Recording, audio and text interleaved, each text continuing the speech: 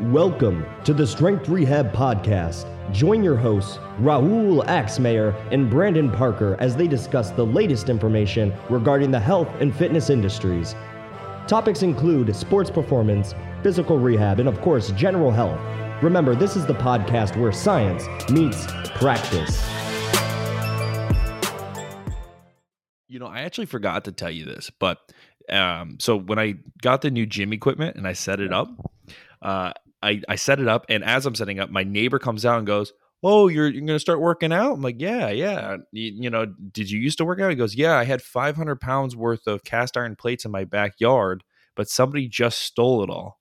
And he says that, and it goes completely silent, and I just stare at all the equipment that's here on the carport, and I'm like, is this going to get stolen? Did I just go through all this trouble getting this equipment just for it to get stolen? And now I feel like I'm a parent to the weight room, because like every, like, I don't know, 30 minutes or so, if I have time, I just kind of like poke my head out, like, is it still there? I would be overprotective. Right. It's just the thing, not to mention, like, I had to utilize a old school, like, Ford truck, the ones that don't go past 85. And if you go 85, you're redlining. I had to drive that all the way down to Gardens, which is about 20, 30 minutes away, if you're going normal speed. So it was like, it's about an hour, you know? Like, and then I had to load it up, bring it home. It was a big ordeal for it to all just get stolen in a night. I would just give up on everything. But you got it for cheap, so. Yeah, $350, man. That before we get into the actual topic, that's a great thing to mention. If you're looking for a home gym, look at Facebook Marketplace. It's unbelievable what people are trying to get rid of for like the cheapest prices ever, you know? Oh yeah. And now that you mentioned that, we finished the Amazon list for the budget rehab gym. So we'll share that in our page sometime soon. I don't know when. Mm-hmm. Would you personally have a home gym that you would utilize day in and day out? Because I know you and I, when we were working out at Elite, where it was basically a box gym with limited gym equipment when it came to the machine work, I know personally I was missing the pulleys. I was missing like all the things that we can utilize to kind of crush accessory work. Would you personally work out at home? I think that working out at the gym is more beneficial for me, because if I get home after a long day of work and I have a home gym, that's the last thing that I'm going to want to do. Just because I'm at home. It's not the same environment. But with that being said, I'll definitely have a home gym, but it's not going to be my main lifting gym. I'll probably use it a couple days per week, like for some extra volume and for my significant other. But for me, it'll be all for filming content, and for the days where I'm like really short on time and I only have like 20, 30 minutes, I'll do some work there. So I'll definitely have one, but it's not going to be my staple gym, I guess. Yeah. I think that working out at a gym is different, dude. It is. It definitely is. And it's a psychological thing, right? Like a lot of people had nothing but time during COVID, right? It's not like everybody came out shredded, you know? Exactly. It's a psychological thing where it's just like when you go to the gym, it's almost like a ritual, right? You get in the car, you know, you have your music. Some people have their pre-workout or coffee, you know, so you're kind of like gearing up, and you get into this different environment where you only go in the same mental state that you always go in, which is I'm ready to crush it, right? Oh, yeah. It's kind of hard to do that at home. I'm going to play around with it. I'll keep you in mind when it comes to rituals. I'm going to see, because my ideal ritual is I'm going to wake up, drink coffee, and as I'm drinking my coffee, I'm warming up at like 6 a.m. I know you're not a morning worker. You're going to work out in the morning? Uh-huh. Yeah, that's the reason why I wanted to do it. Well, because I'm commuting about 30 minutes north, and then I have I get off shift at 6. So I'm going to get home at like 7. What? Workout at 8. Yeah, that's going to be great with the missus, right? Finish up at 9. You want quality time with me? Go ahead and sit down here while I lift. Watch me lift. That's also a good thought process, is that like having a home gym, yes, it has all these benefits where you don't have to drive there and whatnot. But it's also like it creates a community or a culture in your household, right? Like if your kids like grow up seeing the weight room like what you were supposed to do on a daily basis, it's no longer a barrier of entry. Some people like never go to the gym or never did when they were younger, so they just don't go when they're older because Yeah, they're afraid that they're going to look stupid or whatnot. So that's another thing. I think like that's why I'm gonna try to make this into like a family thing. I'm gonna get all the nieces and nephews over and be like, you need to learn the basics.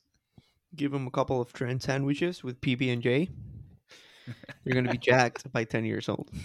I'm gonna have like the world's strongest like under 10 years old lifting team.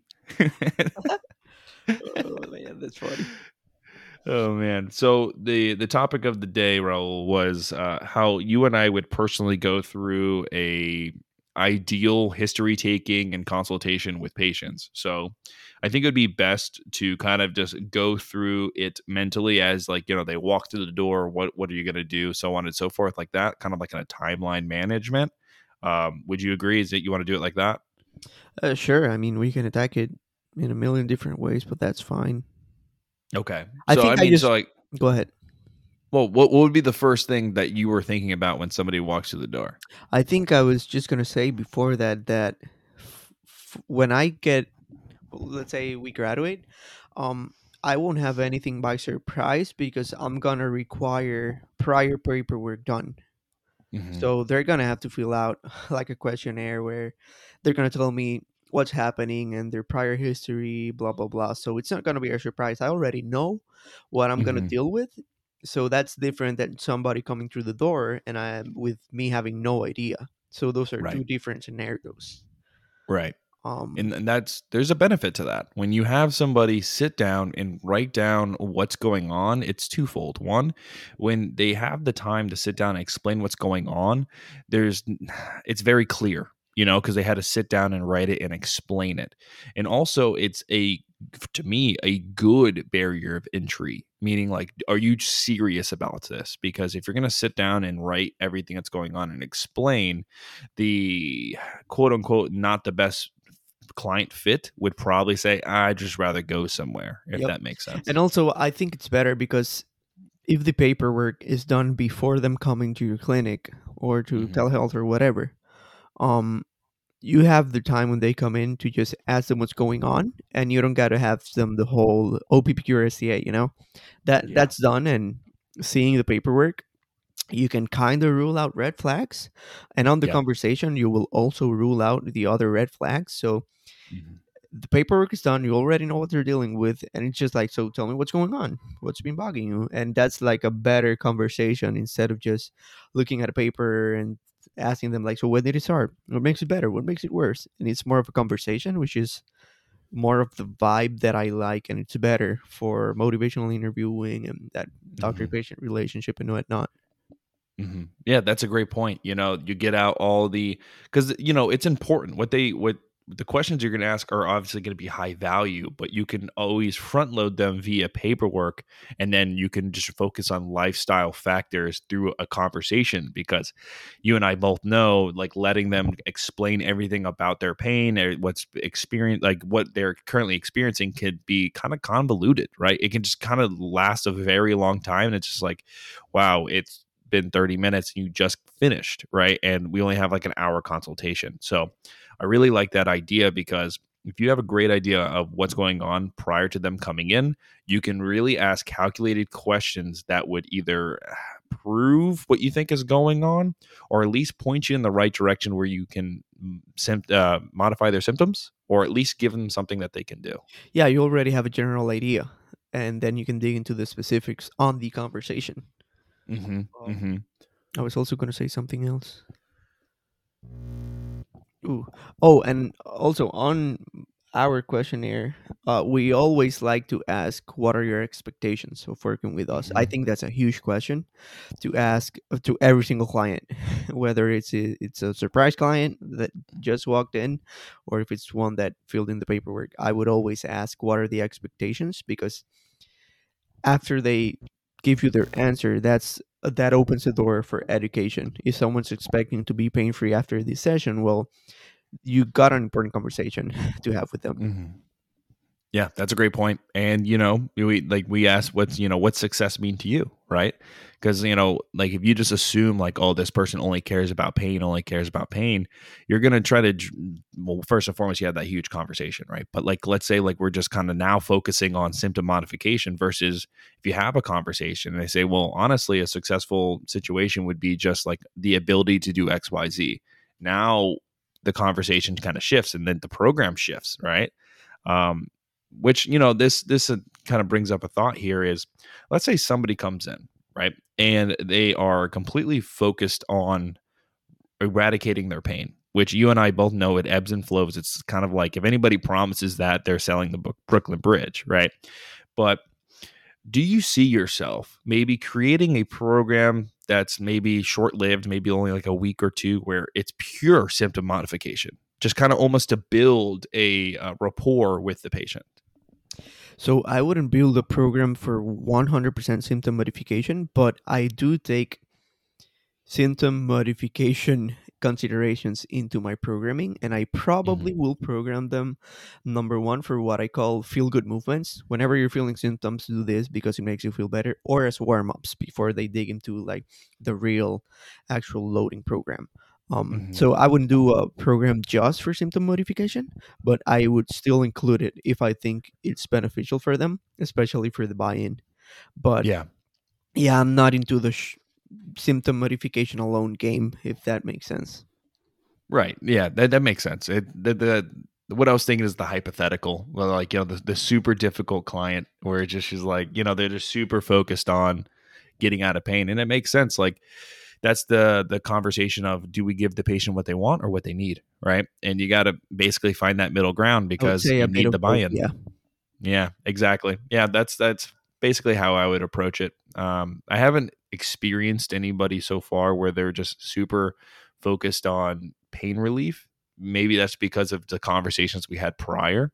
I like to use that phrase, maybe just because I work with a lot of New Yorkers. I always say, like, I'm not going to sell you the Brooklyn Bridge here. I'm not going to tell you that you're going to be out of pain, but I can guarantee you that if we work on these movements, your function should improve, because that's the principle of science behind it, right? Yeah, with that being said, I think that before we dig into more specific details, we should kind of explain our quote unquote rehab focus. Hmm. Which I don't know if you agree, but it's basically rule out reflex number one, and after that, it's it's like we gotta find certain activity modifications Hmm. because we want to take you. So okay, what can you do and what can't you do, and what do you want to do, and we got to figure out how to take you from point A to point B. And Hmm. that's what rehab's all about, focusing on function and the patient's goals instead of focusing on just being pain free 100% of the time, which we know is not a real actual goal because it's Hmm. impossible to obtain. Yeah, and if anybody's curious as to why, like, why rehab, right? How I see it is, this is not the only reason, but a very simplistic way to explain it is like, we are musculoskeletal docs, right? Musculoskeletal components. We talk about the lack of movement and the like maybe a deficit in that regard, right? Well, we're not going to improve any deficits if we are just doing passive modalities. There's no way, because at the end of the day, I can rub down your bicep until it's super tender, but it's not going to change anything, because the problem arises when you're doing a movement underneath a particular load. Um, and there's obviously other reasons, right? But that's one of the stakes in the game. And I also don't think that everyone needs a rehab program. Hmm. Right. Contrary to popular belief, not everybody needs it. Because if we're talking about pain, dude, honestly, just a bit of activity modification and let time do its thing, it'll probably get quote unquote fixed out. But if the patient has a goal in mind and they do not know how to get there, well, that person probably would benefit more from a rehab program. That's where we come in. Hmm. Right. Yeah, and that's a great point. Not everybody likes to exercise. Another reason why I guess I always favor the exercise or rehabilitation route is we're in an epidemic, man, and the epidemic is obesity and cardiovascular disease, right? And this is a number one way that not only can we start maybe trending towards a better lifestyle habit, but it's the perfect. I don't know, like you would probably agree with this. It's exercise is the perfect moment where the client is vulnerable and very receptive to the information that you can give them, right? For example, if somebody is feeling a little bit of pain, right? You utilize a symptom modification exercise, and then you begin to load the particular chief complaint. Not only are they feeling better, but now they're seeing intra-session changes. I'm not saying that's the end all be all, but that definitely improves a lot of rapport and therapeutic alliance. Now, what I'm getting at is this guy really knows what he's talking about. This guy is making me feel better and stronger within one session. I should listen to the other things that he has to say. And that's where I think that a lot of benefit comes from the modality of choice, which is exercise. I see people kind of super receptive. I don't know about you, but like if you're trying to get people to listen to your advice, but they're just kind of laying on a table and you're rubbing them down, I don't see the same receptive, them being as receptive as if they were exercising with me. Would Yep. you agree? Yeah. And another reason to choose exercise over any other passive modality, and this is specific to chronic pain, is that a lot of people with chronic or persistent pain um, are deconditioned, and manual Mm-hmm. therapy will not fix that. No amount of manual therapy or ART will fix that, but exercise alone will. So Mm-hmm. I don't care if the data is weak when it comes to pain for both. Exercise will always be better than manual therapy because it has an effect on pain, but also on like a thousand of different factors. Um, so I think exercise will always be king over any other passive modality. Yeah, yeah, I would agree with that. Yeah, it's interesting that there's this massive debate, and you know what? I guess another thing that we're kind of getting sidetracked here, but that's us, right? But the whole idea of like the rehabilitation world, even within that, the spectrum is so wide. If I see somebody called like the shoulder being rehabbed with the banded external rotations, I just my mind explodes because it's just like a severe mismanagement of exercise prescription. It's just like a lot of times it's just like, oh, my shoulder has general ache to it. You don't. Most people don't ask why. What are you doing? How is your lifestyle changes? They just go, all right, hook this to the door. I want you to put a towel between your body and your elbow, and then start doing external rotation of the shoulder because your rotator cuff is most likely the problem. It's just like that gross cookie cutter approach and you're utilizing a terrible exercise choice to begin with. Is It's not rehab, and it's bothers the hell out of me. Yeah, and sometimes exercise can also be done not incorrectly, but it can be prescribed incorrectly. And with that, I mean that the narrative behind it is probably more important than the modality itself. Because Hmm. obviously we say, oh, manual therapy isn't great. The narrative behind it is, but the same thing can be said about exercise. If you tell someone that they need to do praise because if not their core is very weak and that's why they have lower pain, that's still Hmm. shitty. And even though it's exercise, it's still not great, because of the narrative behind it. So I would say that even more important than exercise is the narrative behind everything that you do. Yeah, that's a great point. That's a very great point. Yeah, there's a lot of people that I mean, being in the past internships that we both went through, you can definitely tell that some people are performing exercise where on paper, like, all right, great, you're moving, you're doing what you need to be doing, but they're doing it out of fear, you know? And like, they, for example, some people are afraid to flex and extend because they have DJD, but to counteract that, they're walking a lot, they're doing all these things. So it's just like you need to dig deeper when having a conversation with the human being in front of you because it's not always as it seems. To circle back, that's another great reason as to why you have all your hard hitting questions kind of on paper. So these other things that you can dig into, you can have a conversation because it takes time. And being in a 20-minute slot, you got to be very calculated with your word choice and your questioning, right? Everything seems to be core instability and a tight piriformis. Yeah. It's kind of crazy, and then like they all get the same stretch, and it's just kind of like, all right, you can probably contest to this. It's just like you find that balance once again between what the patient's gonna do and what they need to do, and for some reason they always find it to be some sort of stretch.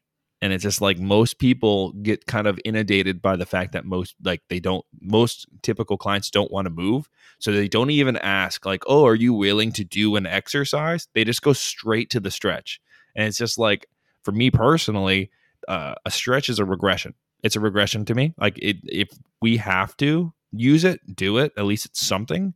But at the end of the day, like, it's never going to mirror a true exercise. Your heart rate's not going up. No muscular traction or tensions going through that area. Just kind of just passively doing it. But yeah, have you had that issue, or have you seen that issue where people are just automatically lowballing it? They're saying like, all right, just do the stretch and you should be fine. Yeah, if you see the majority of clinicians out there is just stretch this, stretch that, and it's a classic 2 or 3 same stretches for everything. Mm-hmm. Cookie cutter approach. Oh man. All right. So, all right, let's talk about how you would probably start a conversation with a patient.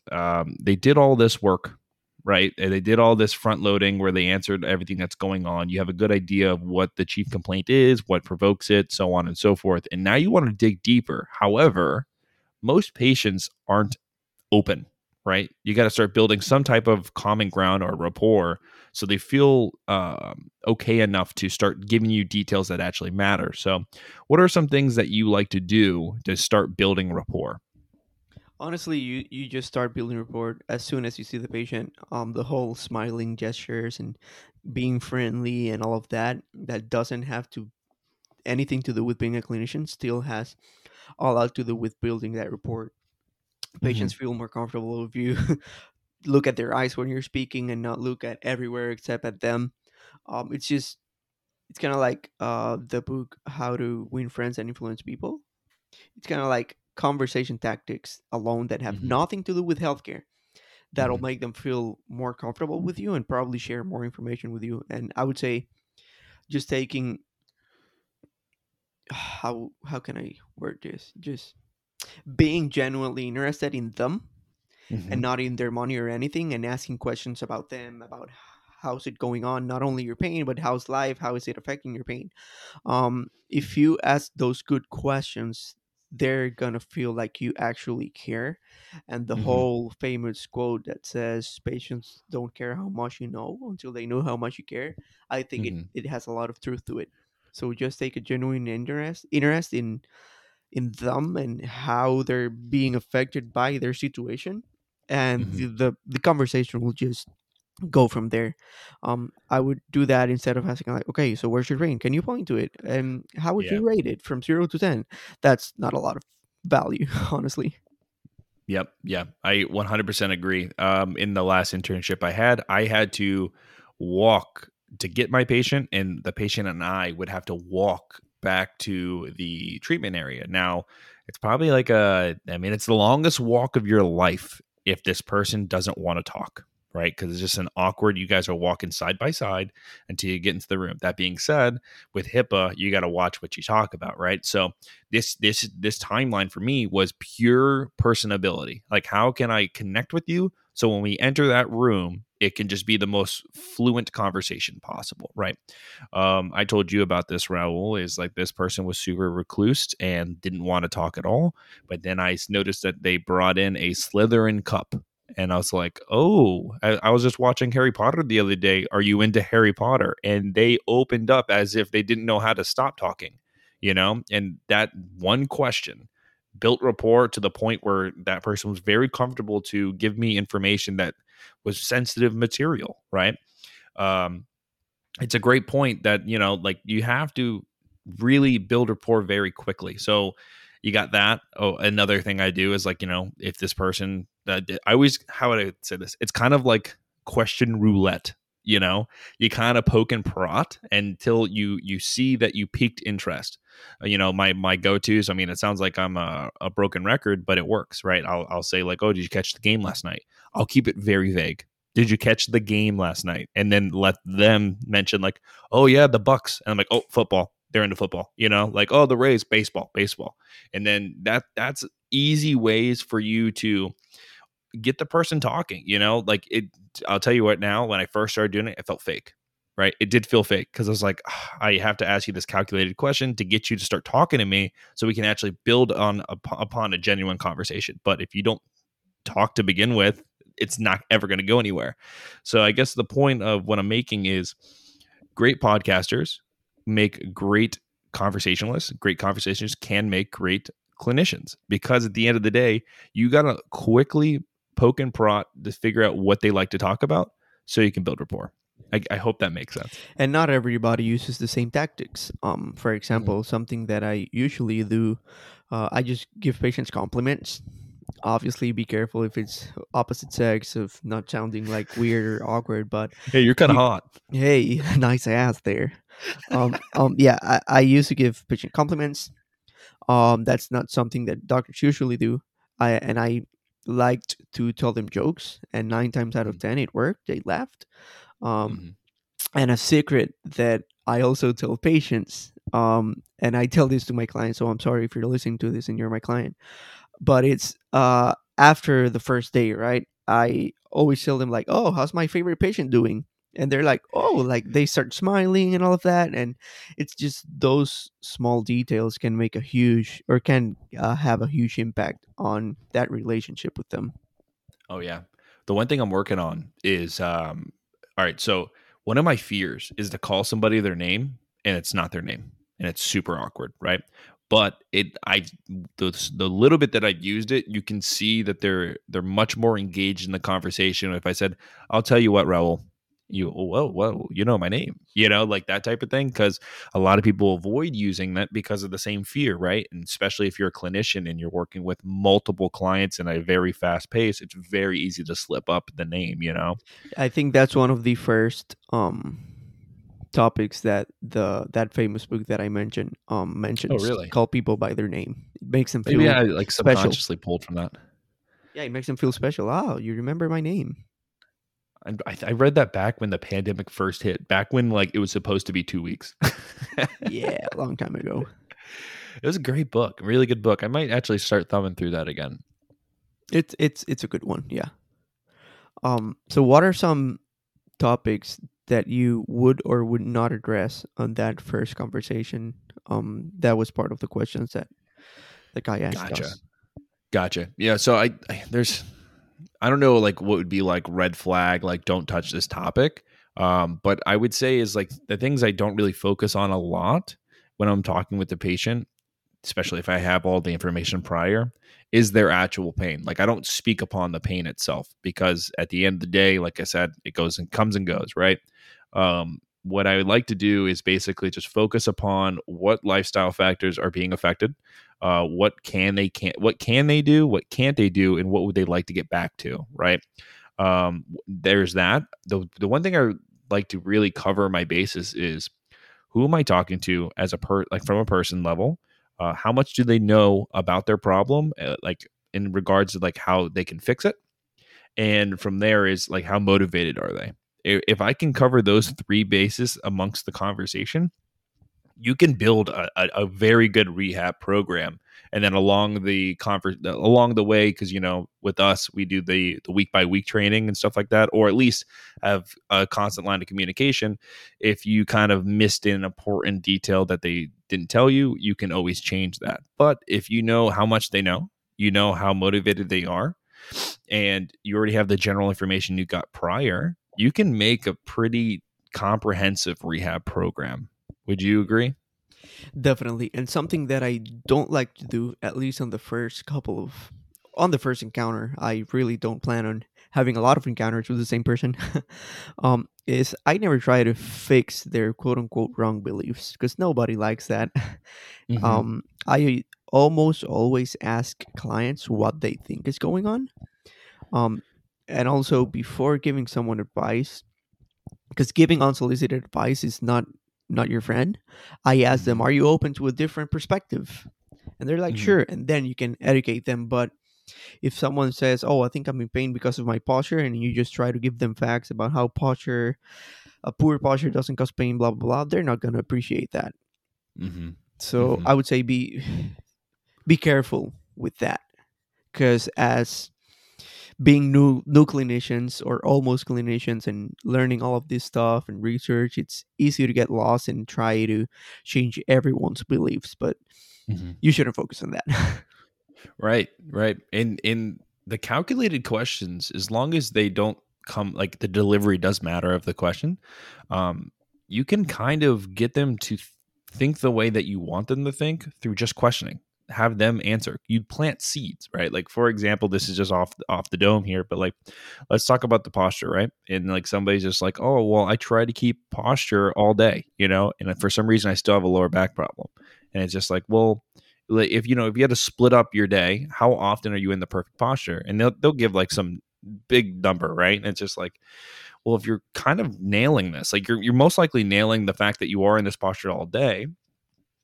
Do you think it's actually the fact that you're out of the posture for that small amount of time, and then you just let it marinate, and it just goes, oh well. And then I always talk about, like, if I asked you to do a plank for 3-4 hours, how are you gonna feel? It's like pretty terrible. It's just like, well, we're still talking about muscular tissue here. Yeah. It's just from front to back. Yep. So you Posture is, plant the seed. yeah, exactly. Posture is a huge one. And also something that a lot of other students ask me is, how do you explain pain to patients? And honestly, if you asked me 2 years ago, I tried to explain everything. But Mhm. the best thing you can do is try not to explain it, because honestly, pain is whatever they feel, and it's Mhm. impossible to give it like a classic definition of pain. Um, Mhm. but I just tell them like, hey, pain is very complex and a lot of things affect it, but here is what I think is going on with you and how we can Mhm. work on it. Instead of telling them, because if someone gets injured and you tell them, oh, pain, tissue damage doesn't equal pain, and they're like, great, well, so what does that mean? How can I get better? So stuff like Mhm. that. I mean, it's good to know, but it shouldn't be the only thing that you tell your patients. Right. And Right. there's not a cookie cutter approach. There's not a single quote unquote best analogy. It comes with practice. I think I've never used the same analogy because Mhm. the patients in front of you are always different. And if someone's a basketball player, I'll probably explain pain and what's going on using a basketball analogy and not a baseball analogy, because they don't care about baseball. Right. So I think Right. getting really good with telling stories and analogies will help you a lot, and will help your patients a lot to understand what pain might be or what can be affecting their experience, instead of telling them the whole tissue damage and whatnot. Yeah. Yeah. And that's very important. So, like, and the reason why I think analogies work so well, obviously, you can say humans like stories because they do, they love stories.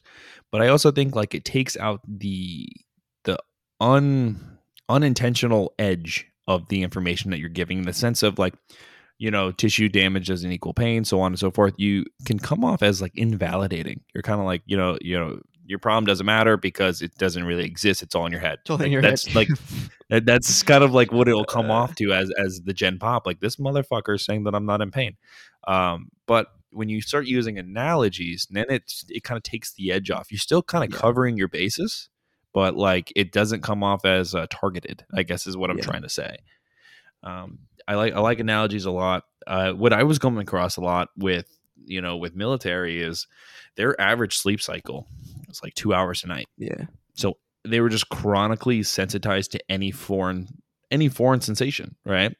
And just like you try to explain to them, just like, well, for me, I always ask questions. Like I said, I plant seeds. Like, if you feel like you're in a heightened state of alert, why do you think that? Why do you think that you are always kind of like wondering where the next stimulus is coming from? And he goes like, well, I Cocaine. always feel like I always feel like this when I don't get sleep. And then that's covers the conversation. Like, how much sleep you get a night? It's like, oh, I've been getting about 2 to 3 hours of sleep for the last 6 years.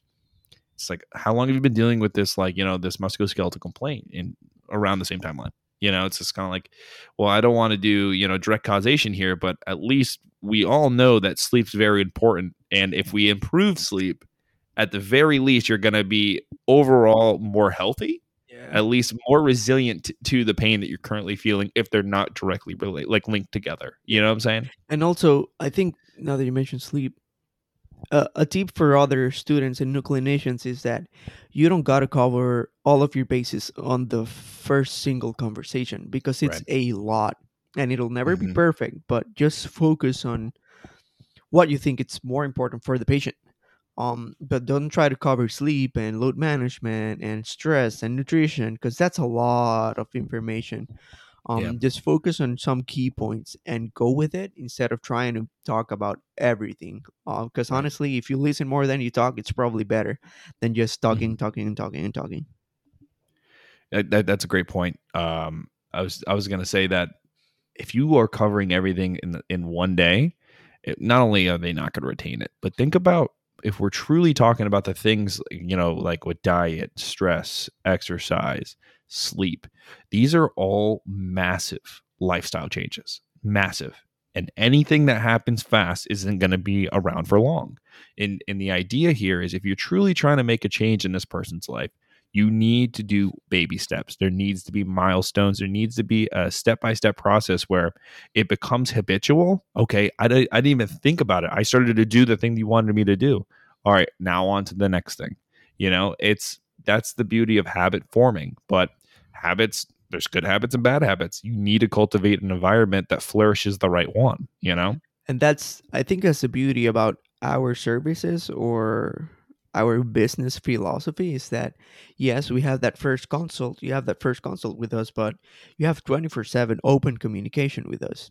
So if we don't hit everything on that first consult, which by the way, we won't, you still can ask any questions that comes to mind today, tomorrow, next week. So Mhm. you have an open line of communication with us where you can learn literally anything. You want to learn about pain? You're going to learn about pain. You want to learn about how you can prescribe exercises for your pain or function? Well, you're going to learn Mhm. that. That's something that not a lot of rehab professionals or clinicians do. So I think that's a huge plus for us. Right. Yeah.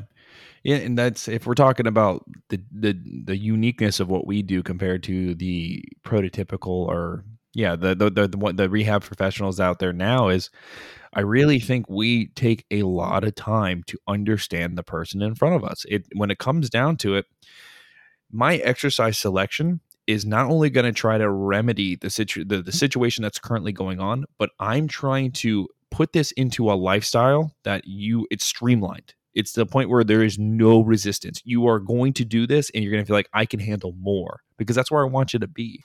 A lot of people are just like, oh, well, I want you to do 3 sets of 10. Figure it out. It's just like, well, if this is a mother of two and she's finding every excuse not to do this for a reason, you are not helping this person. How about finding something that they're willing to do, even if it's not the most ideal thing to do, but once again, a building block to a better habit. Yeah. But people want the instant gratification as a clinician because you've been there. Everyone feels Yeah. great when the person comes walking through the door saying, "You healed me. I feel great."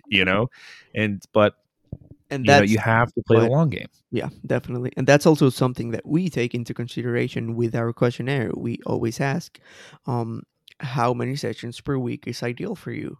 And how Mhm. long do you prefer shorter sessions more times per week? Or do you prefer longer sessions less time per week? I think Mhm. that's something that not a lot of people do. We're giving out a lot of gyms. We should charge people for this podcast. No, just kidding. By the way, if you're a coach and you're interested in our questionnaire, you can literally go to our link tree and check, and you can even copy and paste our questionnaire if Yeah, you want. go I ahead. think it's a good one. By the Yeah, way, I have it a covers new your one. bases. I have a new one strictly for injuries. I'll send it to you if Okay, I think you can use it. Instead of the I'll whole definitely use it. coaching. I spent a lot of time in it, so you can use it and save yourself a couple hours. The what was I going to say with the went over my head. It's gone. It's gone forever. While you Ah, think about that, now that we're talking about this, I think that it has nothing to do with the topic, nothing at all. But I was speaking with a Puerto Rican last week that will start Cairo school, uh-huh. and he asked me what was my biggest tip for him. And honestly, my biggest tip for him was nothing school related, and I told Mhm. him to learn about finances, learn about budgeting, and try to find a part time job or do something of your own. And don't ask Yep. for the max loans, because that really helped me. And I know it really helped you. You worked Yeah. at the library and you did some coaching. I did coaching. We did stuff together.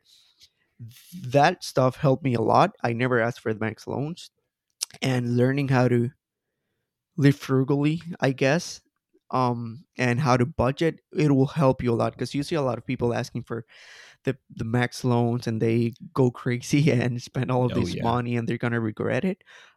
People underestimate the amount of, or how much it can help you to make an extra $1,000 per month or an extra $500 per month. Oh yeah. And I'm a firm believer in this. Once again, this is more like lifestyle and business is when you have like a side hustle and you have something that's going on that's helping supplement what's going on. It's not covering everything, but you start to reframe it. Like how I like to think about it is like I have all these expenses. Let's say I have Netflix. Let's say I have food. Let's say I have this, right?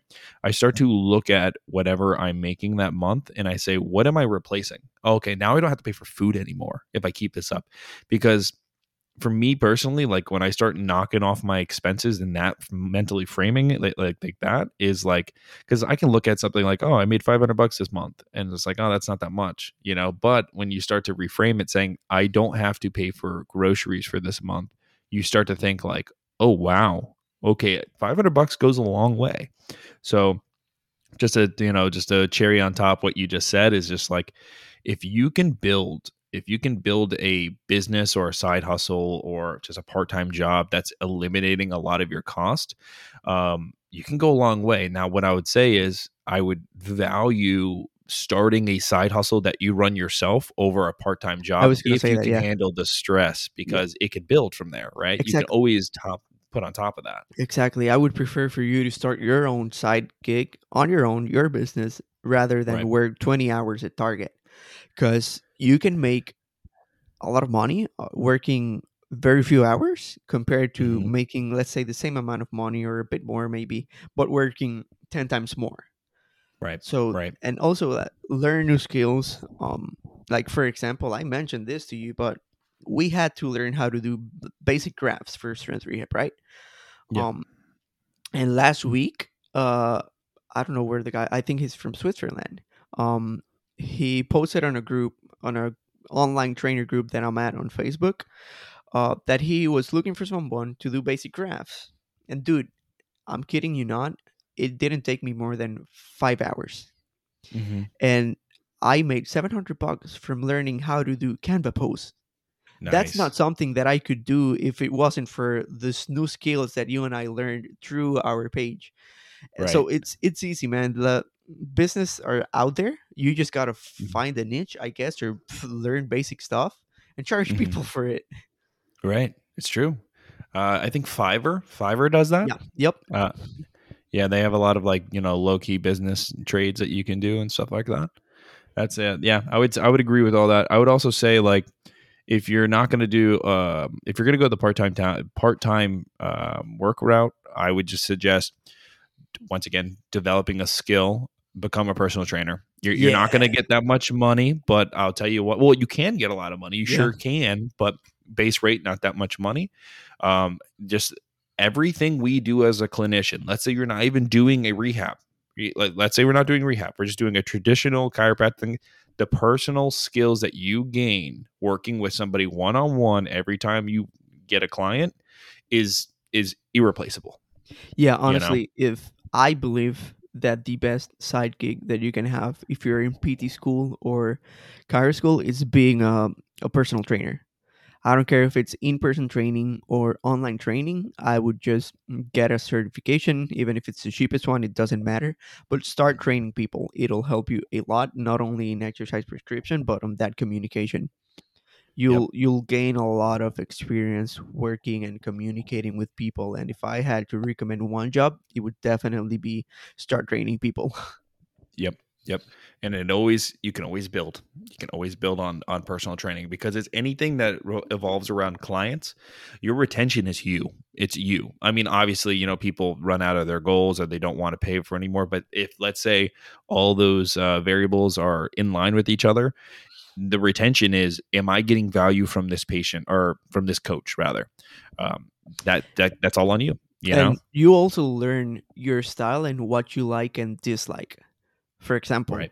I've been working with more clients the last couple of months, and I wouldn't want to have, let's say, 20 clients at the same time where I do weekly programming. I would hate Right. my life. Right. Um, so I can do 5, 10 clients weekly programming, but if I can do like that set quote unquote rehab program where you program 4 or 12 weeks in advance and you just have open communication with them instead Yeah. of programming week after week after week, that can get really fatiguing, I would say. Right. I'm like, oh shit. And it's basically the same thing. You don't change a lot. Do a Right. couple more Yeah. reps with the same weight. That's it. So for me, I have a general idea of how I'm going to progress the client if everything is status quo, and I'll have it already pre-made. But what I'll do is I'll release it weekly. I know that takes a little bit more time, but you get the tailoring effect. Like, oh, this person's tailoring my programs, and I am tailoring it because I still ask you, like, is everything good? But yeah, that's how I kind of offload that a little bit. Um, so that's one way of doing it. Just, I guess I agree. When you have like 20 clients, it's kind of like, whew, I Yeah, gotta you'll even copying and pasting takes a long oh time. yeah. And you'll find your flow. You're gonna learn your style and what you want to do in the future. So yeah, go ahead and be a PT for a couple of years. I agree. I have a Palmer student that took my advice. He went in during COVID. Believe it or not, during COVID he got a PT job, and he's actually, it seems like he's doing well. And the thing is like, now he's going to school at a minimum basis without getting in trouble, and then working on the side. And I feel like, from what I'm seeing and what he's telling me, he's learning much more on how to be a good clinician than what he's learning through the books. And you will also learn time management skills and all of that, which is invaluable. Oh yeah. Oh yeah. It's kind of the idea of, like, if you put a paper off to the last minute, like, let's say you only have an hour to do a paper, you're going to do it in an hour. Where some people will put it off or do it really soon, and then they'll spend like 3 hours on it. That's not me saying procrastinate and learn, or procrastinate and figure it out, but the idea of, when you take away time, you really figure out what you can do in that time. Procrastination kind of tells you you have Yeah. an hour left. You got to see what you can do in that hour. So that's kind of how I do it. I block off time and I say, all right, you have this much time to get it done. If you don't get it done, move on. Yeah, and I also think that something that we should say on air is that I don't care what you guys think, it is definitely doable to work while you're in Oh school. yeah. And it's I'm not here to brag, but you and I are graduating top of our class, and not only did you work at the library, not only did we start a business, not only did we do podcast, content creation, and work as coaches, we Mhm. had more than enough time doing all of Yep. those things while still being top of our class. It's not like we were Yep. failing or something. So if you have your priorities set up correctly and you have good time management skills, trust me that you will have more than enough time to do your business, do whatever you want, and have fun time. I think what I would say is, on top of that, and if anybody says like, oh, well, maybe you guys are just smart, maybe you guys just retain information fast, what I would say is this: is if you are engaging with the content, where you are reading it and understanding it and applying it as you're learning it, you will not have to relearn it again. And in our schooling, it is unbearably redundant.